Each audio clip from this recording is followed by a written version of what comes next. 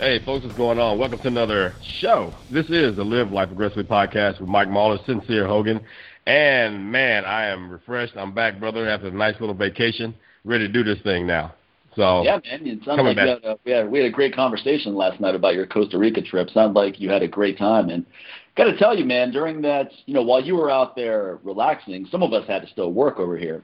So while you were kicking back, soaking in the sun, what's cool is I actually look forward to, we took the last week off from recording the show, man. We've been hitting this thing hard since May of last year. So to tell you the truth, I was looking forward to a nice week off just to catch up on some stuff that has gotten away from me. But I got to tell you, man, Tuesday, Wednesday, I woke up and I was kind of disappointed that we weren't recording. I know, it felt odd. The show, man, which is a good sign because that means we really like doing this, because otherwise we'd be like, oh, man, we got to do that show again next week. So that was a good sign. That was cool. And I'm really looking forward to jumping back into this, and what a great way with our guest today. But before we get to that, folks, a couple of things we got to make sure we bring up again with you. Number one, we're doing an incredible course in September. It's going to be me, Mike Mahler, Sincere Hogan, Steve Cotter, Ken Blackburn. It's going to be in Las Vegas, September 2021. And it's going to be an incredible event, action-packed, full of great information. It's going to be fun, too. We're going to make this a real experience, as we've talked about in previous episodes. Now, what we're doing right now is we're asking people to email us to be on a VIP list where you will get first dibs at the lowest price possible for this course. It's never going to be this low once we release it massively to the public. So only people on this list are going to be privy to that initial pricing, and then it's going to go way up. Right now, we have 50 people on that list. Now, we can only take 30 registrations for this course. And this is a hands-on course, so it's not going to be in the Mandalay Bay ballroom where we have space for 1,000 people. It's going to be in a gym down the road from me where we have space for 30 people. So we already have 50 people on the list, and many of these people have said, just tell me what it costs and we'll sign up. Now, they're ready to go.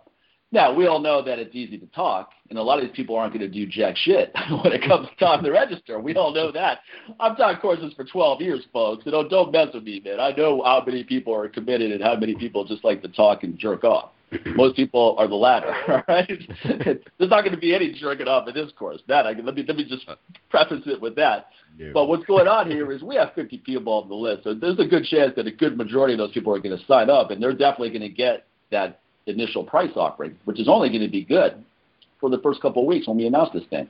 So what we want to do is email us, mike@llapodcast.com or sincere@llapodcast.com. Say you want to be on the list, but don't waste our time and don't have us waste your time. If you're not interested in a course like this, if you don't think that the price is going to be affordable for you, it's going to be around $800 to $1,000, and it's going to price up higher than that as registrations start coming in. Just be honest with yourself and us and say, I'd love to come, but I can't afford it right now. And that's fine. Don't ask us to put you on the list when there's a 10% chance that you're going to sign up. We want people that are serious about signing up for this, man. And on a side note, it is, as of right now, recording this show, it's March. This course is in September. You've got about 6 months. Get your pennies together. Put your chips together, man, because, again, this is most likely a once-in-a-lifetime experience. You don't want to miss out on this. And on top of that, this is not like it's a one-day course that you're paying $800 to $1,000 for it. This is 2 days. So I'll do the math for you. That's about $400 to $500 a day. And you're getting nothing but 100% content, quality, hands-on training with us. And then it's all the stuff that happens after the course. That's the stuff you can't put a price on. So that's the difference between this and spending $2,000 to $3,000 on a one-day certification that doesn't teach you jack shit. And you can't even, or another course where they have some bullshit workshop and you end up getting hurt because or an online certification. Oh God, death to those. Okay, so that's the cost right there. Where you have no contact with the person putting the certification together or the workshop together, or someone is teaching you. Some guy in India is on the computer responding to your emails. Yeah. No, that is bad form, my friend.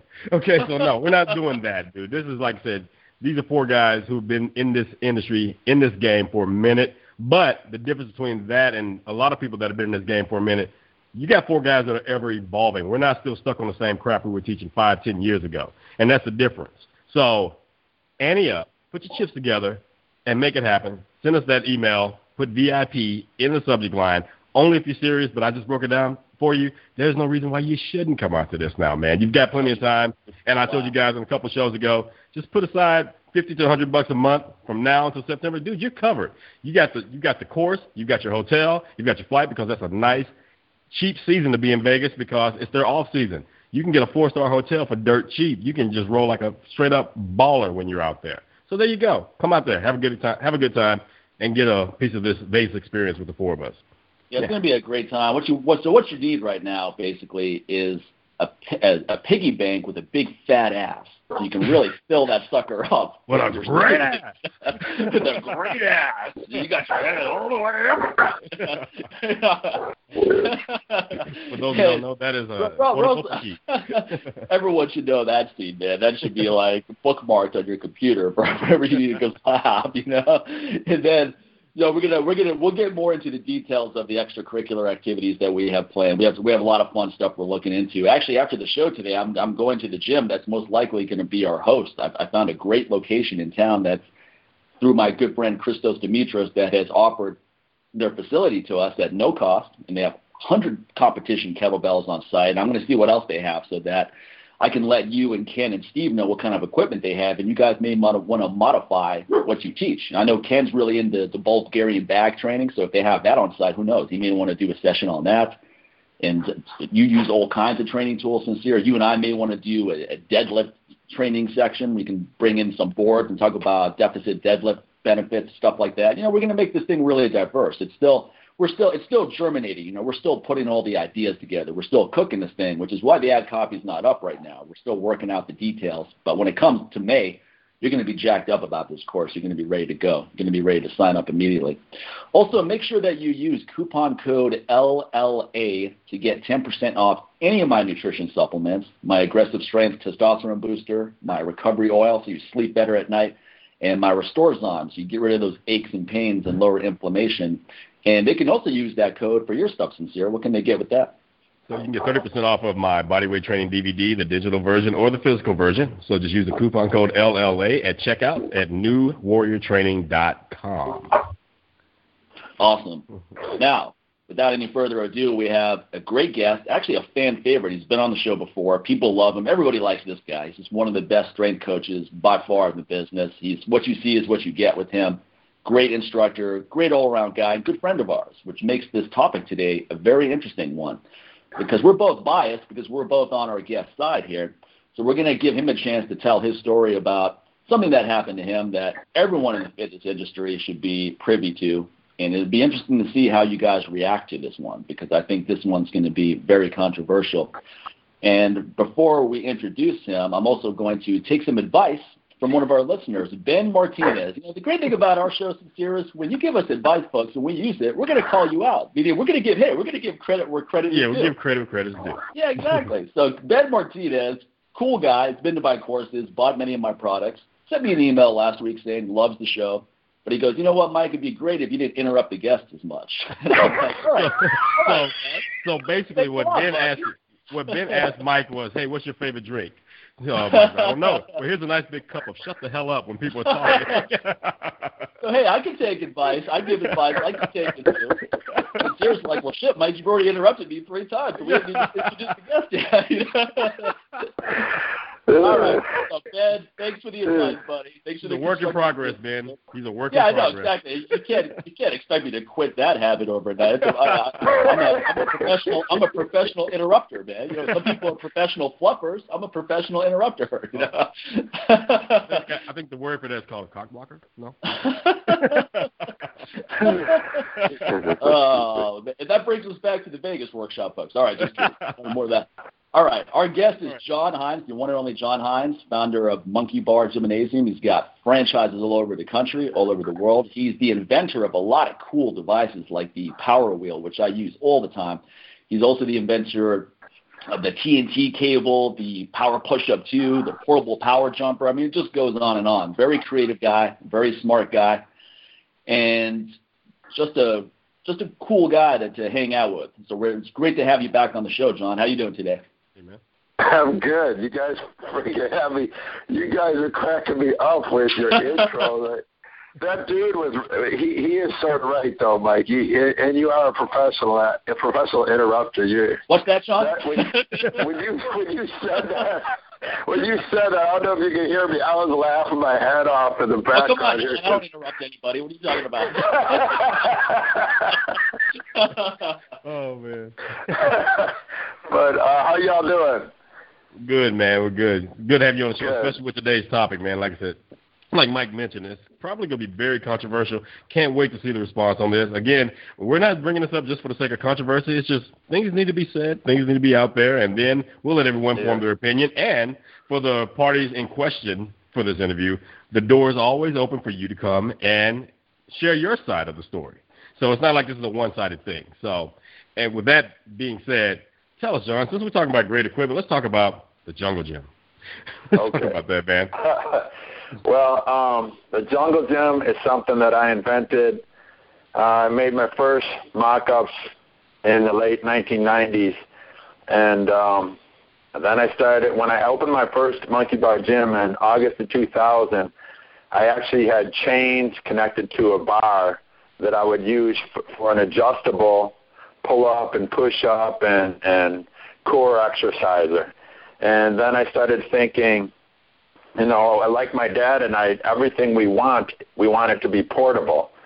And so I thought, well, I'll just make some webbing, put some handles on it that I can put my feet in as well, and make it so I can throw it over the top of a tree or the top of a door. And I called it the Jungle Gym.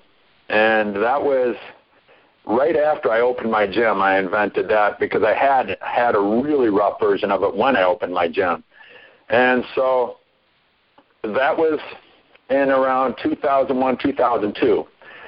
And about a year and a half later, I got a call from a guy, a friend of mine at the time,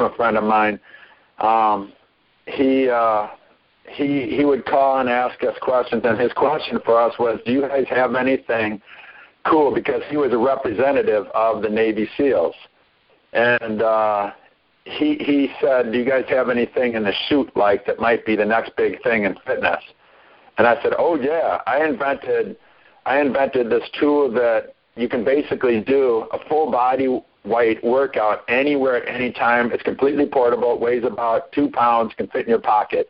And I call it the Jungle Gym. And so I sent a couple out to him at the Navy SEAL headquarters out in California there, and I never heard back from him. And the funny thing is, he called my dad and I up because he knew we invented really cool shit all the time. The power wheel, power jumper, different ways to use the cables like crazy. And he knew that that's what we did. We invent really cool shit. And so I never heard back from him. And I thought it was sort of weird, but then it got real weird. About a year and a half later, somebody comes up to me and said, hey, John, did you make your Jungle Gym in different colors? I said, no, it's just black with red handles. And they're like, well, somebody copied it. And I looked at, they sent me some information where I could find it, and I looked at it, and it said the TRX, invented by Navy SEALs. And I just about passed out. I mean, it was such a punch in my gut. It was incredible. And the thing was, so I immediately looked for the patents on it. And the problem was, at the time, my dad, we had a patent attorney who was not on top of his game, I can say.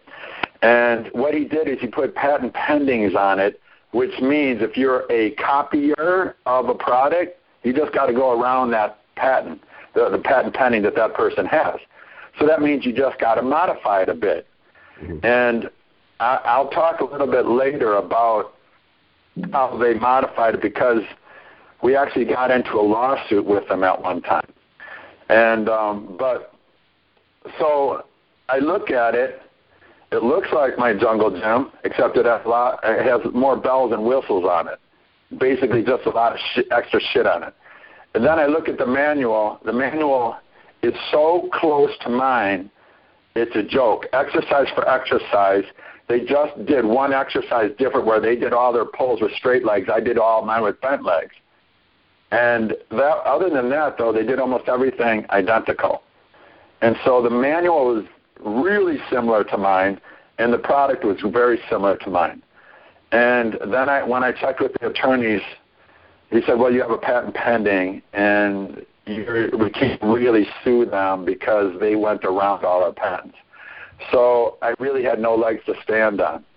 And then as I was seeing it, they were constantly saying invented by Navy SEALs, and then I see they just are bombarding the industry by saying they invented it, and they put millions of dollars of advertisements into it, and then the next thing I know, everybody's saying they were the first suspension trainer on the market, and then I have to actually remind people, well, actually, no, that's not true.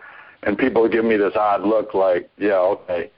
And it was just it still is, like when I hear that they made millions of dollars a year, and I'm making an incredible fraction of that because of my jungle gym sales, that hurts a lot. And that hurts just personally, but it also hurts because they're saying Navy SEALs invented this, which, you know, I respect the hell out of Navy SEALs. When I see the movies of them and I read the stories and the books on them, they're badass dudes. But when I hear that in that manner, that's such like a slap in the face, I would think, to Navy SEALs even, and to myself. It's upsetting big time. Now, do I have proof that the guy I sent it to, you know, showed it to the guy who said he invented it? No, I don't. But all I can go off of is it looks damn similar to mine. The manual was damn similar to mine, and I invented it 3 or 4 years before they even came out with theirs. And there's too many coincidences, especially for the fact that I sent the product to the Navy SEALs headquarters. That is weird. And so all of this happens, and over all the years, I can't do shit about it, and it's frustrating. It's like knives in my sides every single time I see an ad for it. And so then we got some money. Lifeline started doing actually pretty well. So we put more money into making the jungle gym. And I beefed it up. And in comparisons, direct comparisons, it's easy. We get like 80 to 90% in direct comparisons. Users like the Jungle Gym XT more than the TRX. So because we have the split version, and that is extremely unique because it gives you so many wide angles of pull. You have the ability to do all exercise that you would do with parallel rings and stuff like that. You also can put your feet in all the other cool stuff. So what happened was, in some of our advertising, we used the term in one of our ads, suspension trainer. So TRX then sues us, and they called my dad up and they said, we want to put your son on the stand. And I was like, oh my God, please put me on the stand. I can't wait for this. And so they had all of their people from TRX fly out. They put me on the stand to interview me, and I had our attorneys, I was fucking them up so bad that our attorneys were laughing, and even the court reporter was laughing because it was so obvious that what they did was wrong and what I did made sense. Because they started off by, well, why would you think that we copied your jungle gym? And the most obvious point is because simpler is always the best way to, it's almost always the best way to go when you're doing something. And I came out first with a very simple product.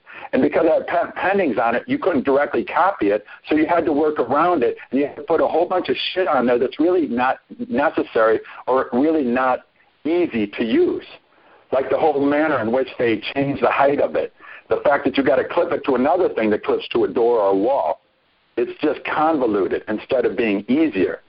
And I said, you wouldn't have done those things, I think, as an inventor for many, many years. You wouldn't do those things unless you were trying to not directly replicate something. And he couldn't say anything. And then he asked me, well, what do you think about the product? Do you like the product? And I was like, it's a decent product, but I think they made a whole bunch of mistakes on it.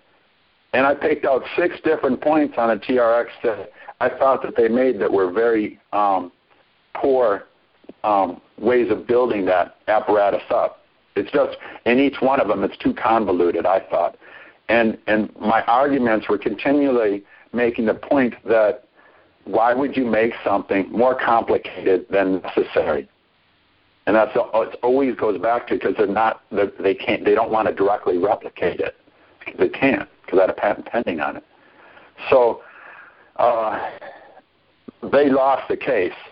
We won the case, but all that we won was that we could use that if we wanted that term, if we wanted suspension training. But because they have so much money, we couldn't fight them and actually win because they have one company that put millions and millions of dollars into this one product. Well, we at Lifeline, it's a family-run business, and we've been working our asses off for a long time to get a name for 20 to 30 products, and so it's a lot. They just had a lot of money, and we couldn't match them, so we couldn't sue them, and so we just sort of have to accept it, and that's how it is to this day, and it still sucks, and it's still hard for me to accept, but I just see that's what people do today. It's just a case, I feel, of not having honor in the field of business like that, you know. And that, John, believe me, I respect Navy SEALs big time, but what happened there, there's honor in it. I think what's really disappointing, and Sincere and I have talked about this quite a bit, is that we all know a lot of trainers who know you, know us. Yeah. They know this whole story, right? But they still use the TRX and endorse it because they want to be in bed with that. They're like, well, TRX is the company with a lot of money behind them and a lot of promotional, so I'm going to get in bed with them because it's going to be good for my business, even though it's not having any integrity though, because they know better. Now, it's one thing for someone to use TRX who's never heard the story before, right? We can't penalize someone like that. But there's plenty of trainers who are pretty well known that know you, that know this story, and they still didn't change their behavior afterwards. They're like, well, that's your side of the story. It's like, shut up, dude. It's like, you're either a fucking friend or you're not. You know, you fuck this, your side of the story bullshit. And that's where I'm biased, obviously, is that you and I are good friends. So I believe everything you said. I know you're a stand-up guy, and it pisses me off. I never liked TRX, period, anyway, to tell you the truth. To be perfectly honest, suspension training, whether it's yours or TRX, is just not my thing. You know, I've used it from time to time.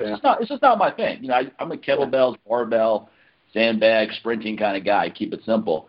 Doesn't mean I don't think it's a great device. I think your device is awesome. I think there's benefits of suspension training. So I'm not someone who is like so sold. I think that actually helps qualify what I'm saying even more, because it's not like I make any money selling your products or any of this stuff. It's not part of my business model.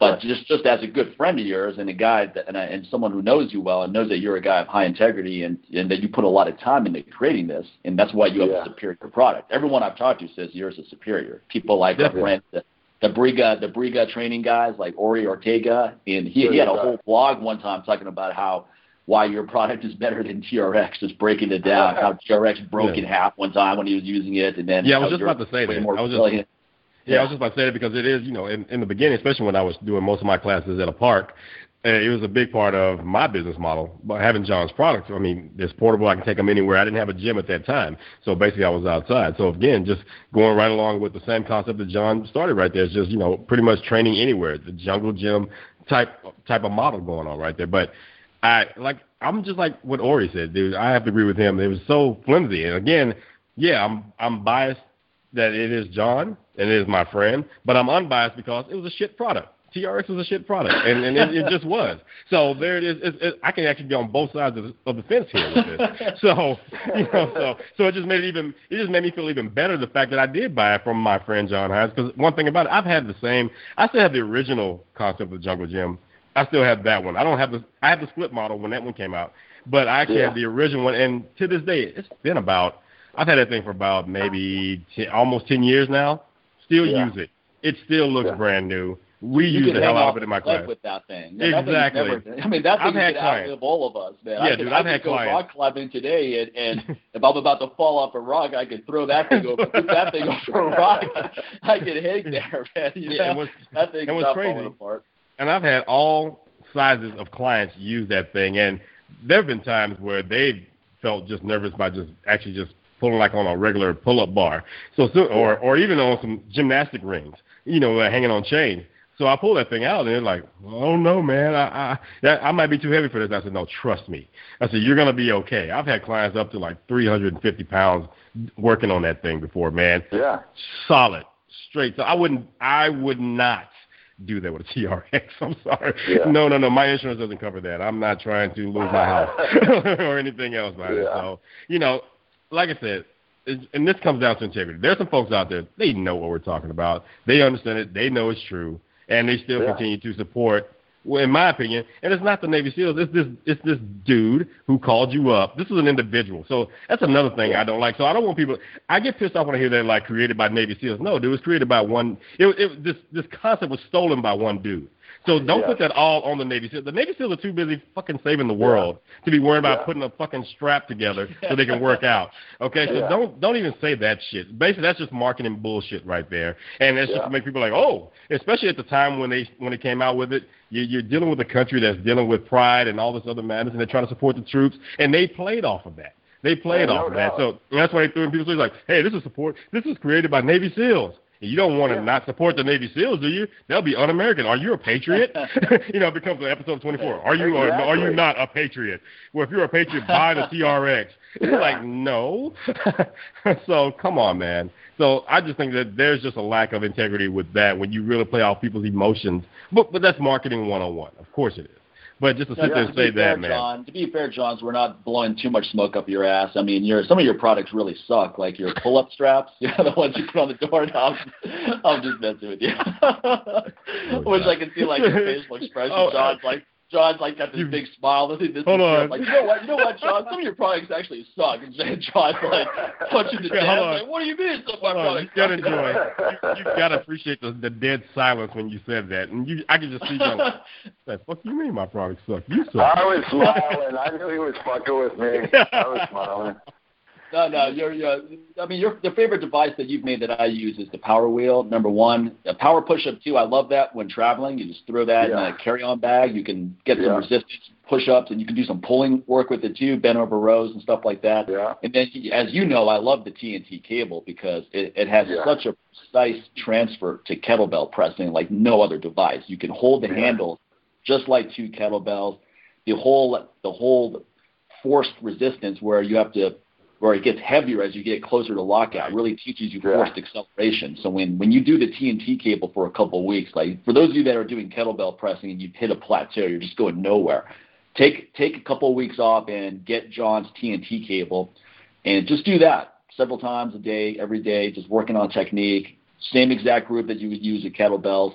Go back to your kettlebell pressing and send your thanks to John because those bells are going to fly overhead. So it's such a fun device. You know what, Mike? I actually do have a new product. I don't know if you've ever tried this or are you sincere. It's called the BXT, but I've figured it out now exactly how much assistance it's giving you in handstand push-ups, and I've measured it and everything, and that has taken my kettlebell presses to the highest marks I've ever had in my whole life. I actually my kettlebell pressing, everything has gotten so much stronger in the last 3 months. It's a joke. And I've been doing handstand push-ups off 12-inch boxes with the BXT, and I've gotten stronger every single week doing that because it gives you a huge range of motion that is exactly like what you get with kettlebells, that handstand push-ups off the ground don't give you that full range. How much of your strength increase, though, is from the steroid use you've been taking for the last couple of months? How much of it is HRT? Come on, John. How much of it is HRT and growth hormone? Time to do some real investigative journalism here. Come on, you don't look good at 50 just for being a fan. Come on, John. Yeah, let's cut through the shit, John. Come on, we're friends here. Well, just good food, my friends. You know that. No, that's cool, man. I'll have to check out that device. I actually had to take a break from the TNT cable just because I hurt my bicep on heavy deadlifts where certain moves are just kind of painful on that side, my left side. So when I do a TNT cable, pressing it overhead feels great, but when I lower it, it just torques in a certain way. I think it might be better now. I think now I could probably start using it again. Yeah. But when I was using it regularly, that thing is awesome. Especially when I travel, I'm gone for 2 weeks, and anyone that's really into kettlebell pressing or any pressing knows that if I take 2 weeks off from a deadlift, I'll probably come back stronger. If I take 2 weeks off from a kettlebell snatch, I'll probably come back stronger. I take 2 weeks off from kettlebell pressing, I may drop my maximum reps in half. No joke, man. It's painfully depressing. I mean, there have been times where I could press 2 88-pound bells 10 times, and I take a couple weeks away, and then I come back and I can barely press it 4 times. I'm like, what the hell happened here? But the TNT cable really helps with those gaps. So if I'm gone overseas for 2 weeks and I bring the TNT cable with me, I'll bang out a couple reps throughout the day in the hotel room each day. Nothing super heavy, nothing that's burning me out, but just keeping that groove. So when I get back home and I'm doing kettlebell presses again, that groove is still there. It's not something that I've lost from not using it. So that's the other thing. For those of you that travel, businessmen, businesswomen, or you're just on the road quite a bit, John's stuff is by far the best. That power push-up too, the TNT cable, I mean, you can get a lot done with just those 2 devices. The doorway pull-up attachment is awesome too. I mean, and all those things are portable. They don't weigh anything. They don't take up much space. The one still easily my favorite is of my inventions is the Power Wheel. That is still the most badass tool. It humbles everybody. I was about to say, it's so unassuming. It's so unassuming, man. What makes that different than, let's say, an ab wheel that you can get at Walmart or Target, John? Because I think a lot of people don't realize. Or the new one, or the new ab wheel, the ab carver that the Navy SEALs invented. Did you see that bullshit? That I'm not familiar with. It's the same company that put out Perfect Push-Up and all that stuff. They made an ab wheel that they call it the ab carver. And it actually assists you as you go out. So it's silly because it's assisting you on the part where you want to get resisted and loaded. But they say they invented the ab wheel, which is ridiculous. The same company, it's the same bullshit. Dragon flags and someone's holding your feet the whole time. You know, it's kind of like not really the same thing as doing it on your own, folks. Come on now. No, but the big difference is that my Power Wheel I invented initially just to put on your feet. I took my mountain bike tire off and I got a longer rod and I got 2 plates and I taped my feet with duct tape to the plates. And then I jumped all over the parking lot. I crawled and I did pike ups and stuff like that. I did it for about 45 minutes. The next morning, I could barely sit up out of bed. My abs were so sore. And I knew that there was a badass product because it's on your feet. And unlike a stability ball, where you have to stay close to the ball because if you keep walking forward or whatever, it'll fall off, or your feet might fall off the sides instead of just tipping. It's way more dynamic because you can continually walk with it, like the 100-yard challenge that I put out there all the time. Plus the guy who does all the stability ball exercises, he's kind of a prima donna anyway, so we can make fun of all that too while we're at it. You know? Serious love with that one. That conversation about that. The guy who likes to do all those exercises thinks he's the Brad Pitt of the fitness world. So let's tear into that a little bit. But anyway, that's a little segue. We'll leave that for a future episode. That's like a little teaser for a future episode. I'm like, what are you guys talking about on that one? Take a wild guess, folks.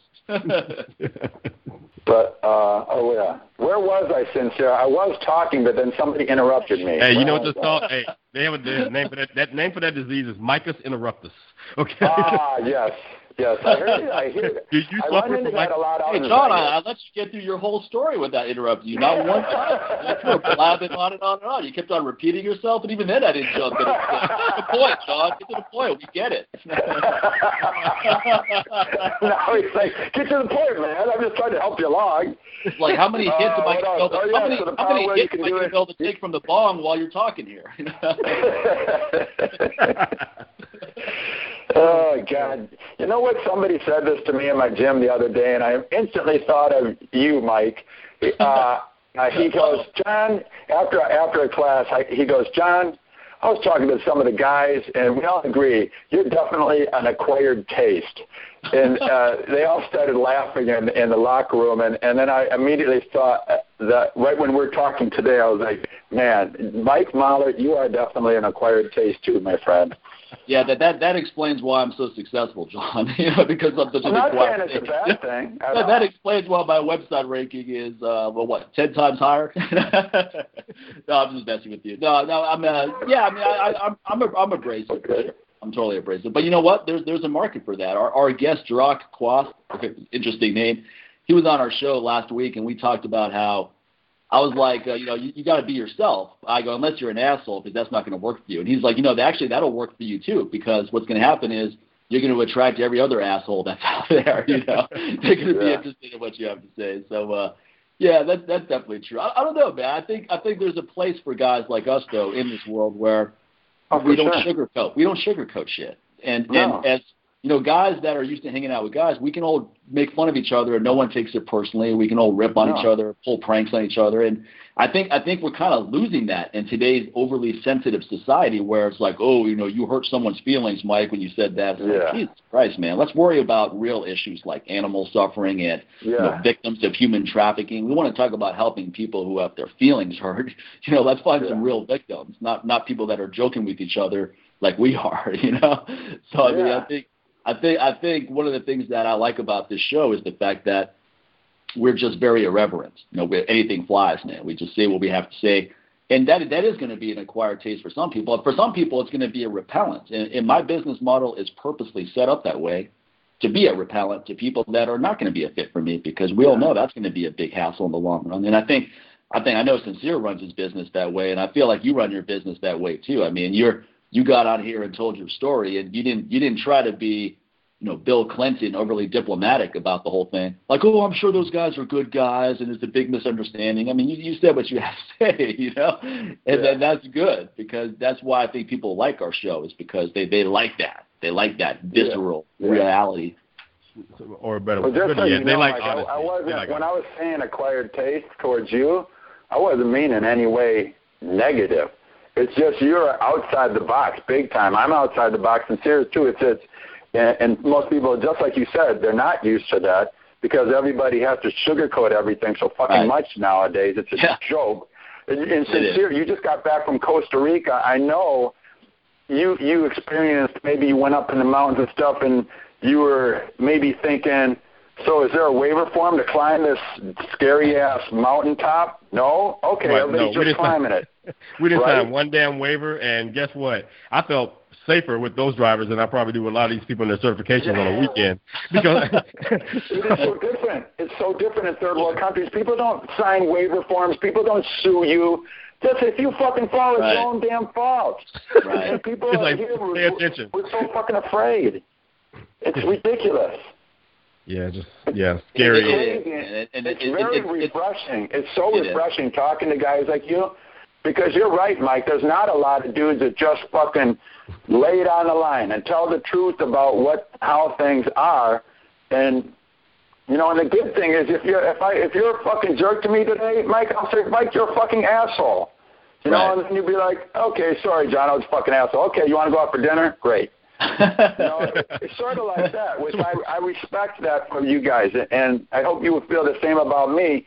It's just what I see out there today is just what you said. We live in a society where it's overly cushy, and people are afraid, and therefore they have to have all these safety measures put into place and don't take responsibility for things themselves.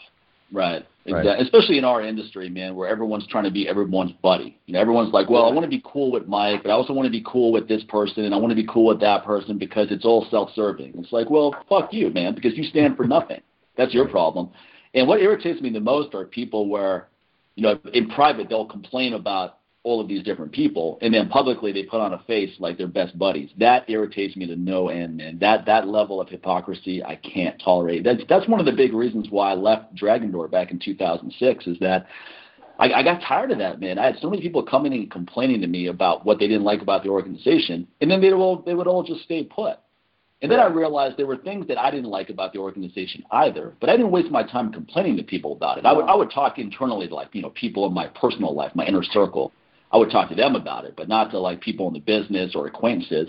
And then I realized, you know what? I'm just not happy here, man. I'm not happy. I'm not happy teaching at these courses. I'm not happy wearing that fucking Radio Shack outfit at these certifications. I'm not happy with someone telling me what I can or can't do with my fucking business.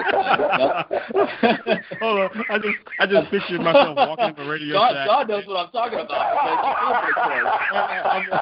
John shows up to a course with his crew, Jessica, and they're all hip, man, right? They all got these cool outfits on. Everybody looks cool. And then I fucking show up with this fucking Radio Shack outfit on and Patagonia pants looking like a dork. You know?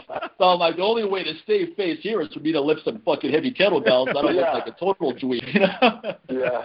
No, I remember that when we first were there, I was sort of funny, and you're right on. All the outfits, it's sort of like, you know, the coach for the 49ers?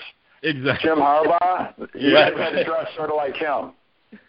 So, and it was not a good look, but you were so outside the box. I was like, oh, this guy, he just has to fucking wear this costume. But I could tell that's not you at all. Well, at least I could wear my own underwear under those Patagonia pads. They didn't have any regulations for that. No, but I mean, but bottom line is I wasn't happy there. But the main thing is I didn't like anyone telling me what I can or can't do with my business, which I thought was utterly absurd, given that I quit the corporate world because I wanted emancipation. I wanted to make my own decisions, right or wrong, and deal with the consequences, which is what I'm fully prepared to do. And I didn't like the fact that I'm an entrepreneur, but I also have to answer to some people on this. That pissed me off. And ultimately, that's why I left the whole thing. It wasn't anything dramatic like, you know, fuck you guys or anything like that on the way out. It was just like, hey, I need full emancipation, and I want to do things my way, and that's it. Yeah. It was a wrap. So, but in our industry, there's so many people, man, who fucking just try to keep everybody happy. So they stand for nothing. And that's why they're not successful. That's why none of us even know who these people are, well, for the most part. Because they're too busy trying to stay in the safe zone. Like, let me just stay in this zone where I'm not going to get noticed for having any strong opinions. It's like the only problem with that, folks, is you're not going to get noticed, period. You're not going to have a business. And there you have it. Now, so let that marinate for a little while. Yeah. Sincere's about to, like, go to the bathroom real quick. He's like, come on, Mike, keep talking, man. It's like, now you stop talking. I'm trying to get a tea refill over here, man. Why you stop talking? John's banging out handstand push-ups in the background. Like, yeah, Mike's on a little ranch here. I can get a couple of sets in, you know, while he's talking. But John, I have to wonder. I mean, I can hear your irritation with. To me, it sounds like it's more just the principle that you're pissed off with than the money. Like, the money that hurts too, but I think it's the principle of just getting ripped off blatantly that really pisses you off. But I have to wonder how you feel about trainers that you are either your acquaintances or maybe people you're even friendly with who are not really on your side. Like, they know this story and then they still use the TRX and publicly support it. I have to wonder how you feel about that. Yeah. That I've ran into quite a few times, and that's been really difficult because of just what you said. Like TRX, what they did is they gave away tons of TRXs to trainers all over the place. Right. And so friends of mine that might have their own gyms, instead of using mine, they went that route, and they said, well, John, they're going to pay me to represent. And I sort of shook my head. I was like, man, but you know the story, and you're still going to do that? And I was like, well, you know what? I had to just really understand they got to do what they got to do. I don't feel that it's cool, you know, but in the end of the day, they got to take care of their family and stuff like that. And if that's what they do, I hate not to rip on you, Jon, but I hate when people say, well, I got to do what I got to do. I got to get mine, because the underlying tone of that statement, and I'm not saying that you're supporting that, but the underlying tone of that statement is that you have to fuck people over to make it in this world, and I don't buy that for a minute, man. Because I've never fucked over anybody, man. Even with my testosterone booster, it was a good friend of mine who introduced me to one of the major ingredients in it, and he helped me with the design and so forth, and I made sure that he got a nice royalty on that, way more than he expected. And he was like, wow, I wasn't expecting this much. And I was like, well, you should expect this much, because I wouldn't even know about this stuff if it wasn't for you. So I'm going to make sure that you get compensated accordingly. I'm going to be very generous with you because I'm doing well with this. I hate when people say that you have to make these compromises in life to take care of your family or to take care of this and that, because I don't feel like I've sold out my integrity ever in my business. The whole 12 years I've done, I make a great income, great living, and I can rest every night knowing that, you know what, I didn't fuck over anybody to get here. I didn't screw over any of my friends, and I didn't. When it came time to make tough decisions, I never took the path of being a total pussy, which a lot of people take, to be blunt.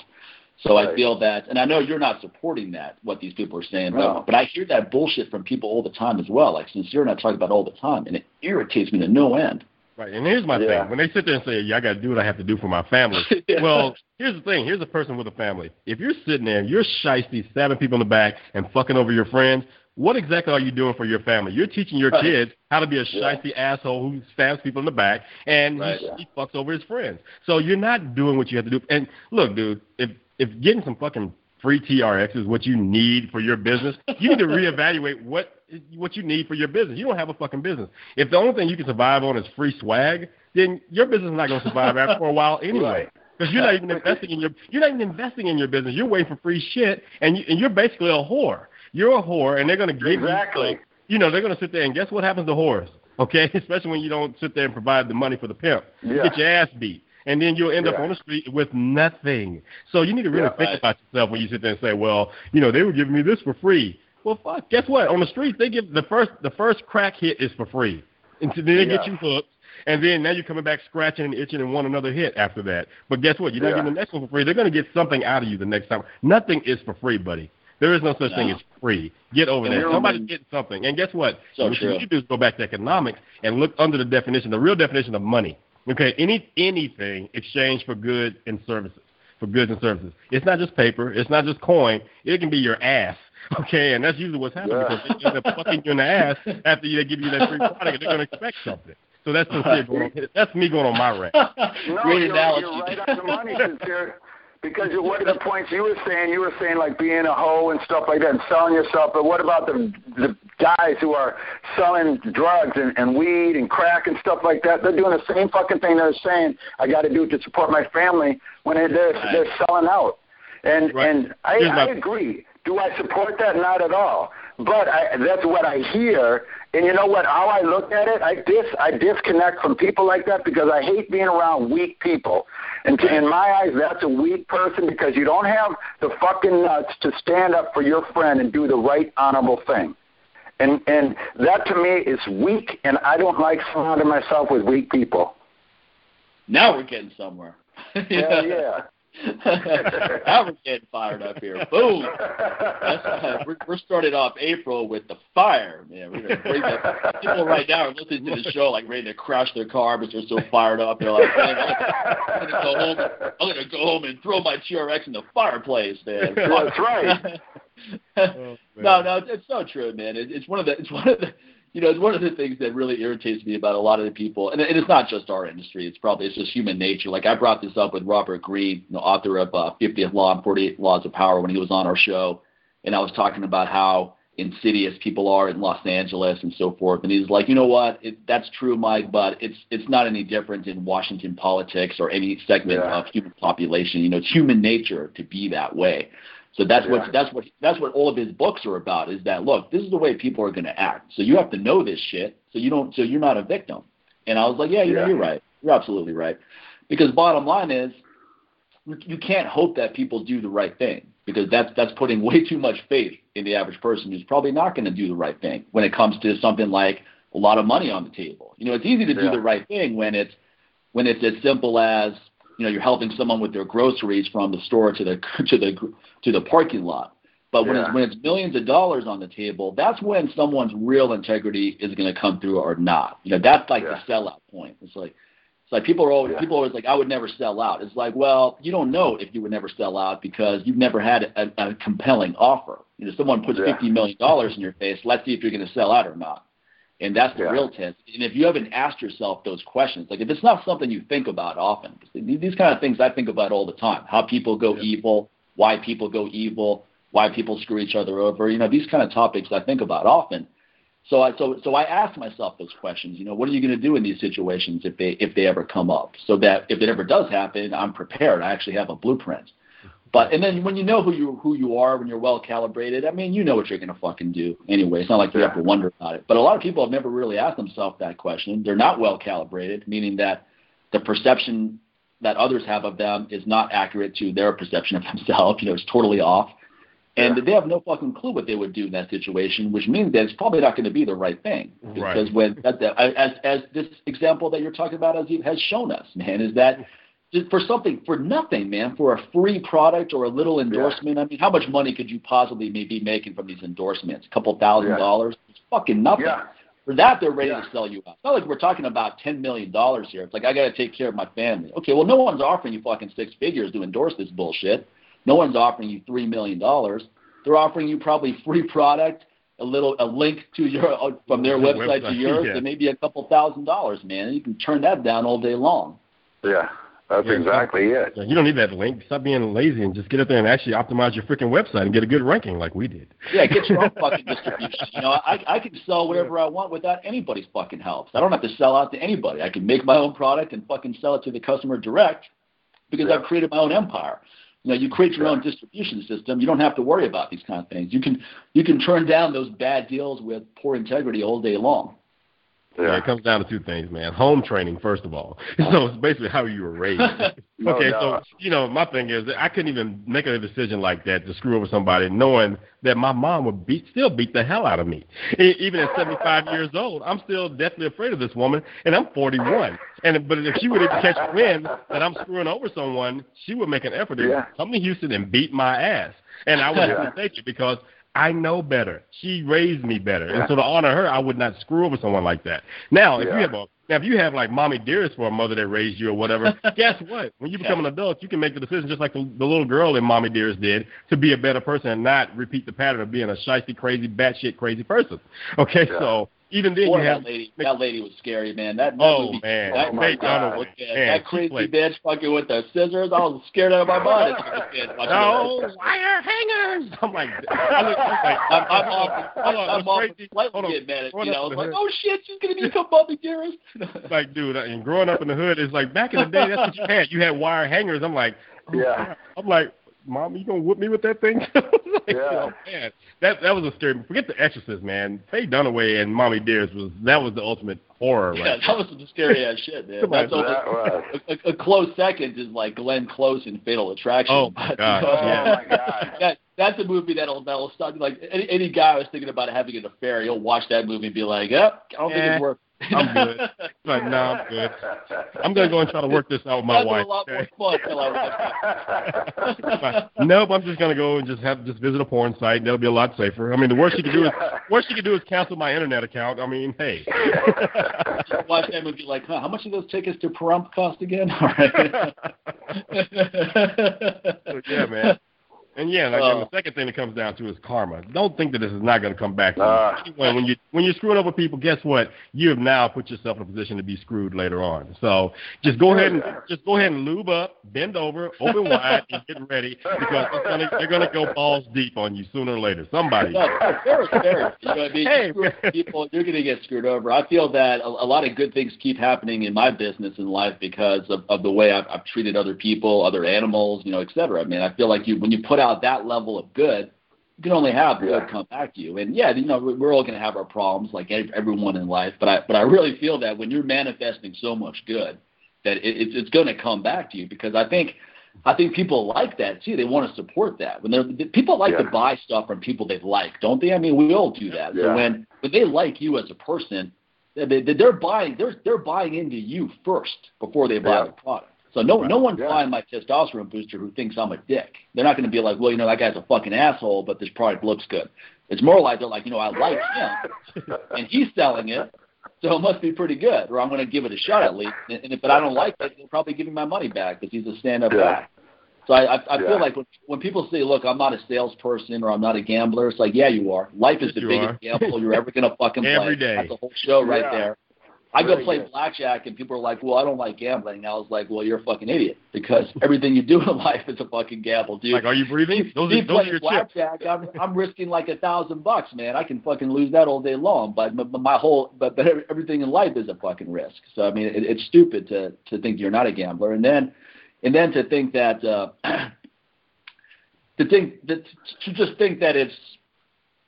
that any of this stuff is not going to come back on you, like Sincere said, where like you can just screw people over and somehow you're just going to be the guy who's unscathed. Yeah, right, Dad. We can give example after example of how it comes back to you. If nothing else, you'll just start developing health conditions from all the stress, the unconscious stress that you're harboring from screwing people over. Because when you've done wrong, man. You don't have to. When you get that feeling like, man, I shouldn't have done that. You know when you've done wrong. Yeah, and that was my one last point. The one thing about it, dude, even at the end of the day, you got to go to sleep at night. At least you hope you can. And guess what? Here's the thing. Now you become a cheater because you brought somebody new to your bed with you and your mate. You bringing your fucking problems to bed with you. And guess what? They're gonna screw you a lot more than your wife is. Okay, so that's the thing about it. And they're going to keep you up all night. So go ahead and get ready, Marathon, man. You got to sleep with those issues when you screw over people like that. So careful what you wish for, buddy. So you really need to think it through and don't be so short-sighted when you make these decisions, when these things are presented to you. Think about the long term. Yeah, it may look good for a minute, like, well, I just started the gym. Now I'm getting free equipment. That's cool, so now I don't have to worry about buying that. Like, no, dude, get a little bit more creative. You don't necessarily, it's not like you just need the TRX.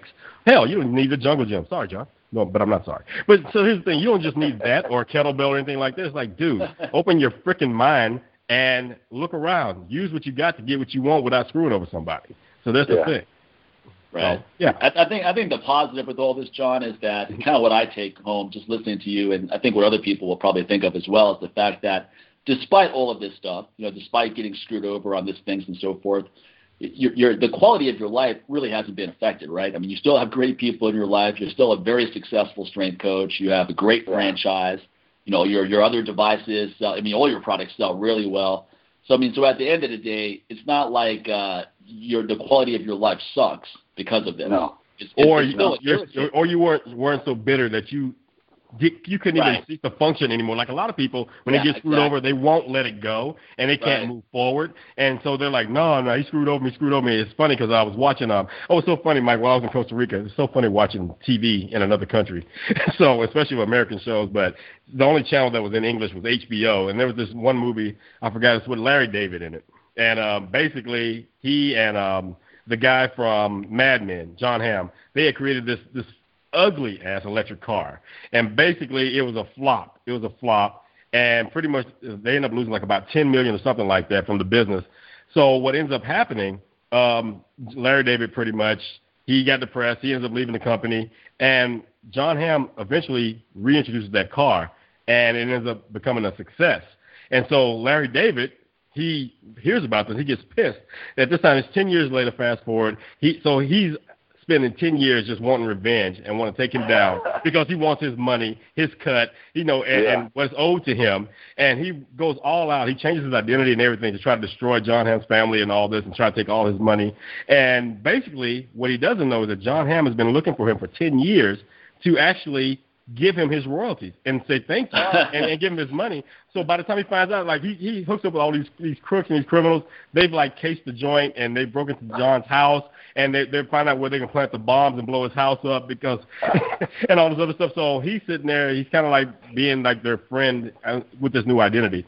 And once he finds out that John, is looking for him and his identity is revealed, John finds like, dude, I've been looking for you for 10 years. I want to pay you back. He's like, what? He said, yeah, I want to give you your painting that's worth this much money and blah, blah. He's like, oh, no, and that painting's in John's house. So, so he's trying to and this painting's worth like a lot of money. So he's trying to call off the hit, his friends blowing up the house, but they don't have their cell phone on.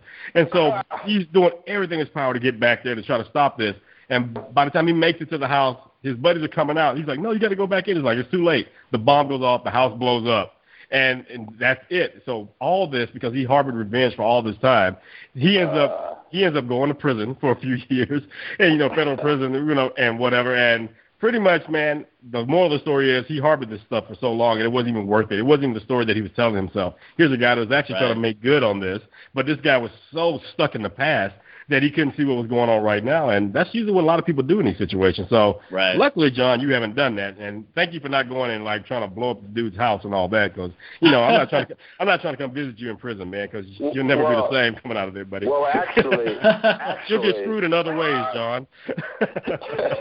Well, actually, I did have thoughts of blowing up their houses and stuff man, make me careful, man. This is a litigious society we're in right now. Yeah, first of all, don't you remember the episode? Honestly, that's been something that I have had to deal with, and what you said, Sincere, about literally you're taking it to bed, and it's almost like cheating on your wife.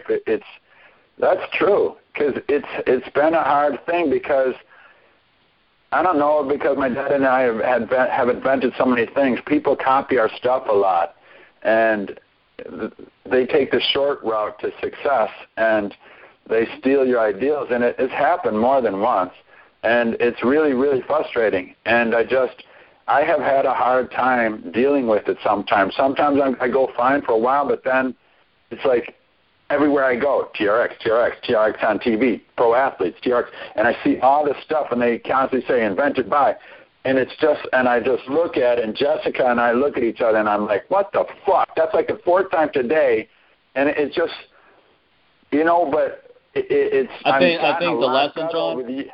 What did you say? No, I'm sorry. Go ahead. No, go ahead. I thought you were doing a segue. I'm gonna stop myself before I interrupt you. Okay. What I was saying is that you made two really great points about the fact that carrying it with you at night.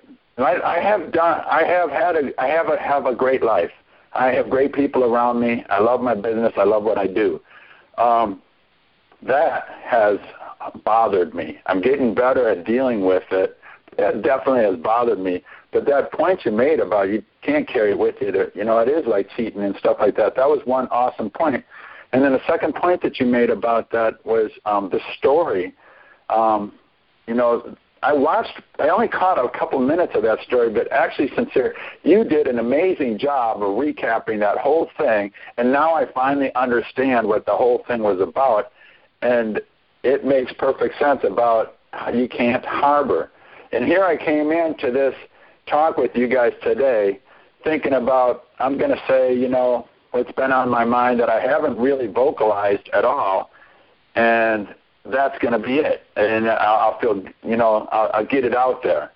But then I'm coming away from it like, let it go more, and a very valuable lesson that I learned, to let it go. And I try hard, but have my two friends, you gave me subtle reminders just now of how important that is.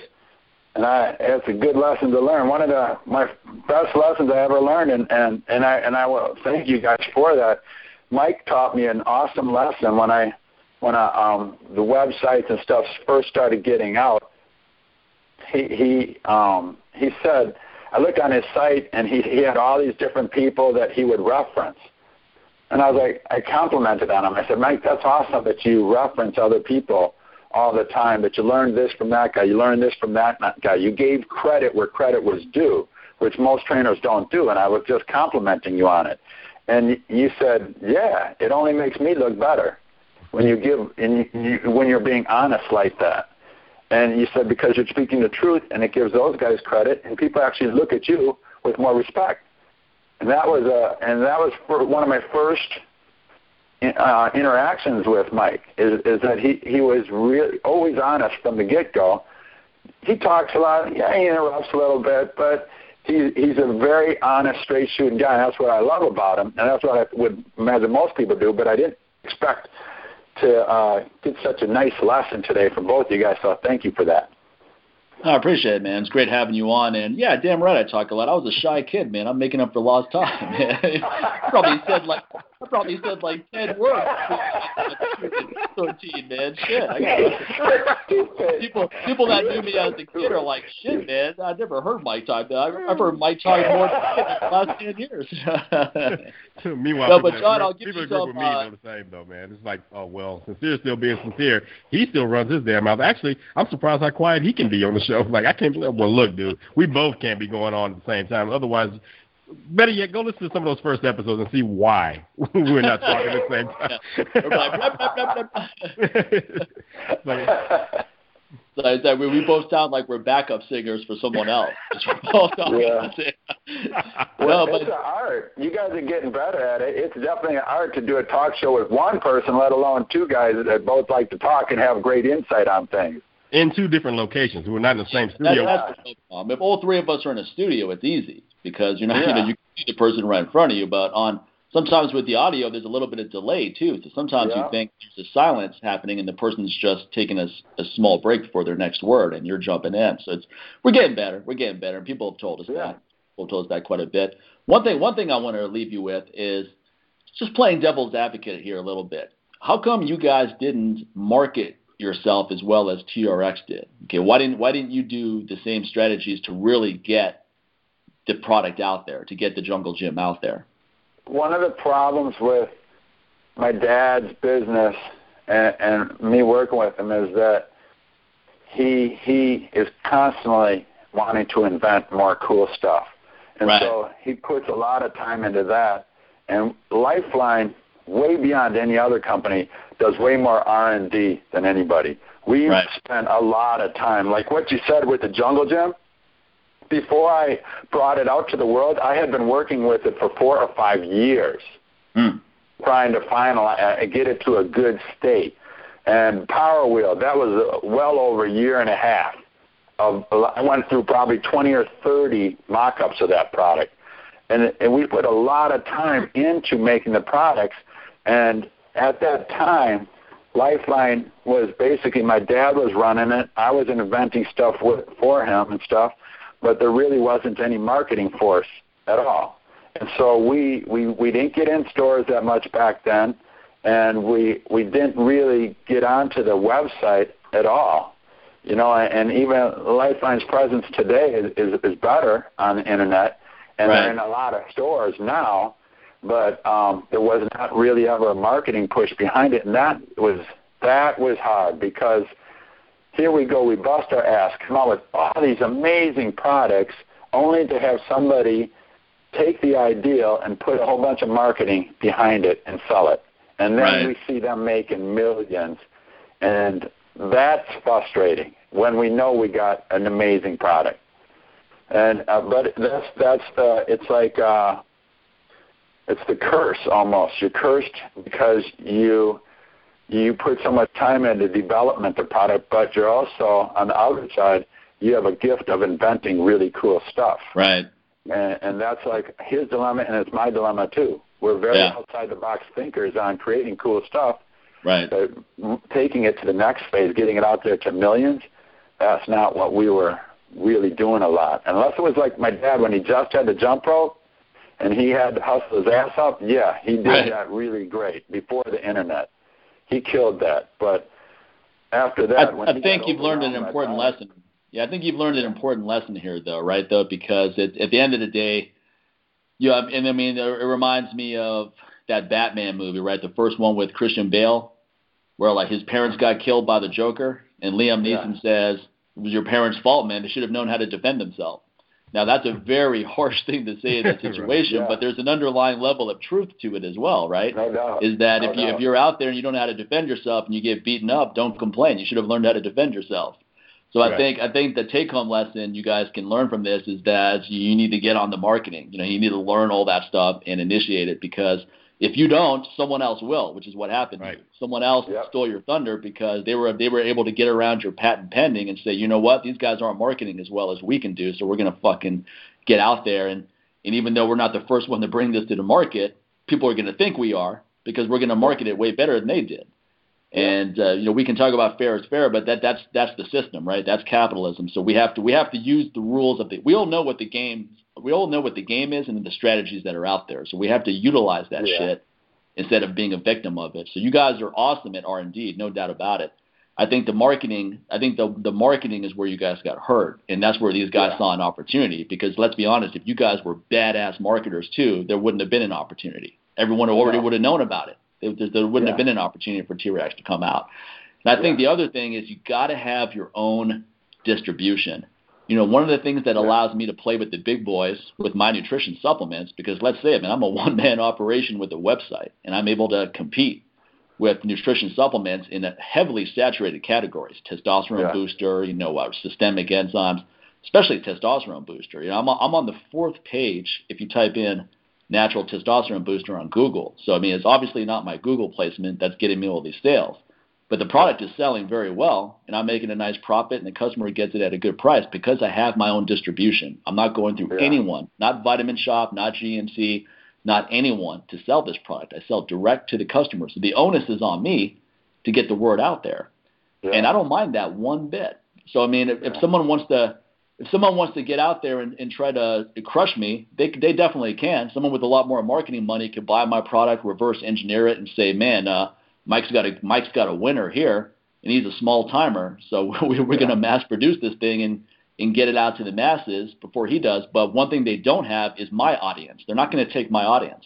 No. My audience is loyal to me because of the way I treat them and the way they see the integrity I have. Yeah, I'll lose some people who just want the best price, but the majority of the people are going to stay with me. So I think that's how you protect yourself in a highly competitive environment, because that's capitalism, is that it's going to be highly competitive. When you have something that it looks like a winner, people are going to jump all over that motherfucker. I've had people that have come to me are like, oh, what are the exact ingredients in your testosterone booster? I was like, I'm going to tell you that, motherfucker. I've had that kind of dipshittery occur, and it's going to keep on occurring. So you protect yourself by having a proprietary blend so people don't know the exact ingredients. And they can always buy it, take it to a lab, reverse engineer it, but that takes some effort. So you got to, but I think the real way you protect yourself is having a very well-known brand and having your own audience. Because if you guys had your own audience of millions of lifeline customers, then TRX never would have had an opportunity. No. So anyway, just giving you some food for thought with that. Yeah, it's the biggest thing is we didn't have the money at the time to put behind a marketing campaign. Right. Yeah. But then you have to be more, the thing about marketing is people often feel that you got to blow a lot of money on it. And that's true if you're not creative. You got to, like Robert Rodriguez, the director, says the biggest mistake most people make when they make movies is they spray the money hose. They just blow money left and right because the studio is giving it to them. But when he made his first movie, El Mariachi, he didn't have a budget. So he had to become very creative with how he was going to make this movie and how he was going to get it out there, how he was going to pay the actors, all that shit. And that movie led to him starting a very lucrative career. So I think the biggest misnomer about marketing is that it's going to cost a lot. The most effective marketing is not TV ads, it's not infomercials, it's not fucking website banner ads. It's viral marketing. It's getting people talking about whatever you're doing. It's never going to be more powerful than that. With the internet, man, you can literally, if you screw over one person on the internet, they can tell 100,000 people by the end of the day, millions by the end of the month. But the same thing can work the opposite way. You provide great service for somebody, that one person tells 10, they blog about it, 10,000 people see it, they tell 100,000, you know what I mean? So you can make all that stuff work in your favor. Yeah. Yep. Yeah. It's a different world now, but yeah, for sure. I understand that. You got to do guerrilla marketing. You got to hustle and just make things viral. You do a great job of that.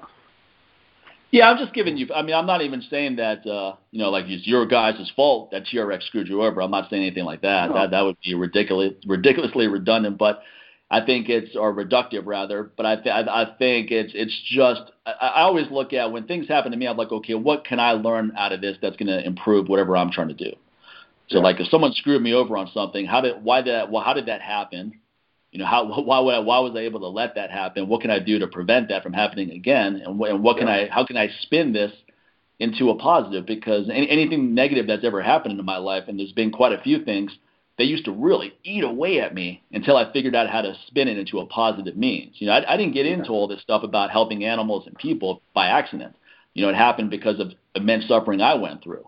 And that stuff ate away at me for a long time until I was able to process it and figure out, you know, I can't do anything to change that, but I can do something now to make myself better and put that energy into something productive. So, John, like, what do you have coming up now, John, before we head out today? So, you like any of your upcoming products, certifications, classes? What's going on?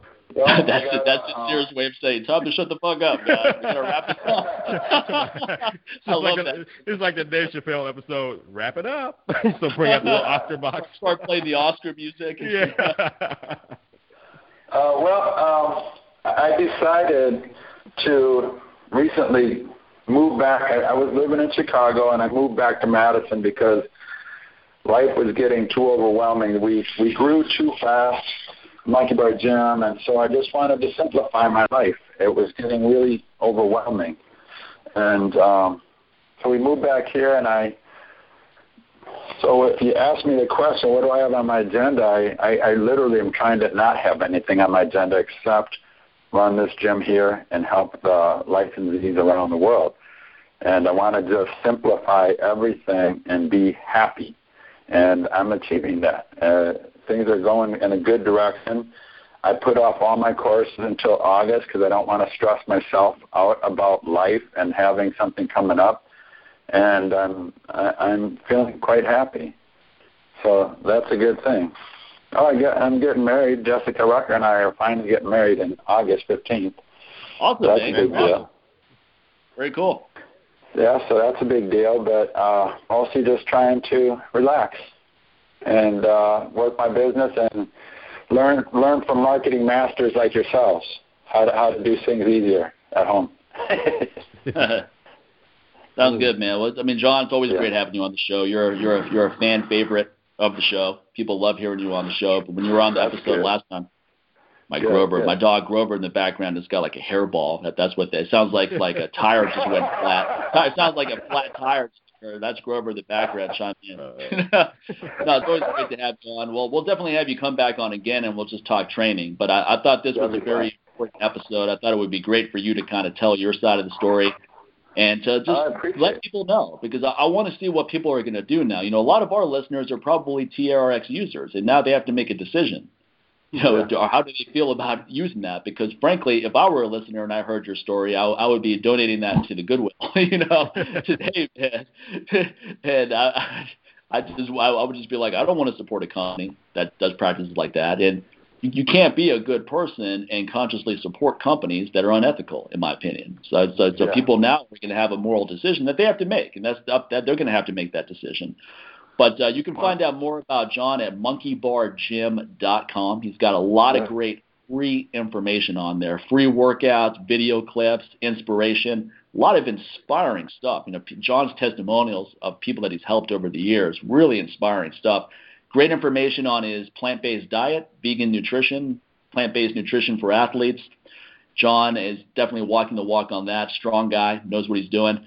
So definitely check out his gym, monkeybargym.com. Check out lifelineusa.com as well for some great products. Everything we talked about today, the Power Wheel, the Jungle Gym, the portable Power Push-Up 2 with the TNT cable. I mean, there's just so many good products that's over there at Lifeline. He's not selling TRT. Sorry, folks. I know you almost had a rush of MMA fighters that are about to go like, oh yeah, now we're talking TRT. No.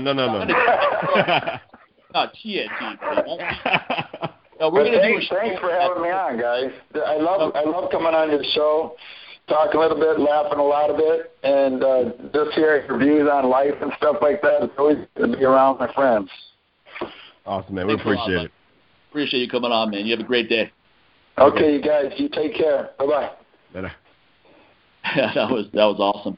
Jon's a cool guy, man. I think it was important that we presented a balanced episode, which is why I asked him those questions at the end, because I don't want this to be – obviously we're biased going in because we're both good friends of Jon's, but at the same time, I don't want this to be just us going, yeah, fuck them, Jon, you know, this, that, and so forth. It's like, well, let's really play devil's advocate here and ask some tough questions and so forth. And that way, the people listening, I think, I don't think we're going to get criticized for just being one-sided. I think people are going to realize, okay, you guys put Jon on the spot, and you made him think about some things. And I think it's going to be interesting, man. I think it's a great way to start off this month. Yeah. So, Ides of March. It's funny, the Ides of March. Julius Caesar getting stabbed in the back. What a concept. A little history note for you people out there. Caesar got something else in the back on that episode of Spartacus, but that's another story. And it's also very telling because coming up soon, we have the trainer, Tyrone Bell, who was the guy who worked with all of the actors and actresses for the show Spartacus, which Sincere and I are both a huge fan of. So that's going to be awesome. He's coming on the show later this month. We got just a stellar lineup of guests coming on this month. I mean, it's just one after another. And then next month, we've got Boss Rutan. First month of April, we got Boss Rutan, MMA legend, coming on the show. Exactly, man. Exactly. Can't wait for that. I mean, usually I don't throw the names out there of our upcoming guests, but you know what? I don't care anymore, man. I want to share it. I don't want to hold it anymore. I used to just hold it in and don't want to, I want to surprise folks. But, I mean, I'm glad you brought up Boss before I could because I was like, okay, we got Boss Rutan coming up. And you got Tyrone Bell. You got, you got, Kevin Levrone. So that right there was exciting to me. So all the folks who came from the bodybuilding world in the 90s, I mean, dude, it's Kevin Levrone. I mean, this dude is pretty awesome. So he's coming on the show as well. So March is action-packed. April's already getting, it's already starting to be a great month before it even gets here with guests. So, people, we're only just going to keep bringing you the best. So keep tuning in. Subscribe and download it. Use that coupon code LLA to show your support for the show. Go buy my products. Go buy Sincere's products. You know the score. LLA, 10% off any of the nutrition supplements. Get 30% off Sincere's videos. Also, make sure you get on that VIP list if you're serious about having the best time you've ever had in your life in Las Vegas. It's going to be a killer weekend. It's going to be the time of your life. You're never going to forget this. It's going to be a great time. Email us, mike@llapodcast.com, sincere@llapodcast.com. Let us know you're serious. Say you can't wait to get into this course. Just put VIP in the subject line. We'll add you to the list. Like I said, we have 50. Actually, we have more now, 53, because 3 people emailed us while we were on the show. So, I mean, that list, this is only March right now, folks. By the time we get to May, when we are going to officially announce the course and have it on all of our websites, we're going to have like 150 people on that list, if not more. And, I mean, it's going to be interesting to see how fast this course sells out. We may not even have to do much marketing, given how fast this list is going. We may have it completely sold out before we're even out of the gate, which would be really interesting. But it's going to be the Live Life Aggressively Summit. That's the name of the course. It's me, Mike Mahler, Sincere Hogan, Ken Blackburn, Steve Cotter, all in one event. Never going to happen like this again, not anytime soon anyway. It's going to be 8 hours each day, 2 days, 8 hours a day. Killer instruction. We're going to have extracurricular activities at night. We have a whole fun experience planned, man. It's going to be awesome. Yeah, man. So get on it, folks. I don't think I have to say any more. Get busy. Go ahead and send those emails. Get on that VIP list. Buy some products from us. And, we'll see you in September. All right? Thanks a lot, everybody, for tuning in. Take care. Take care, everyone. Bye.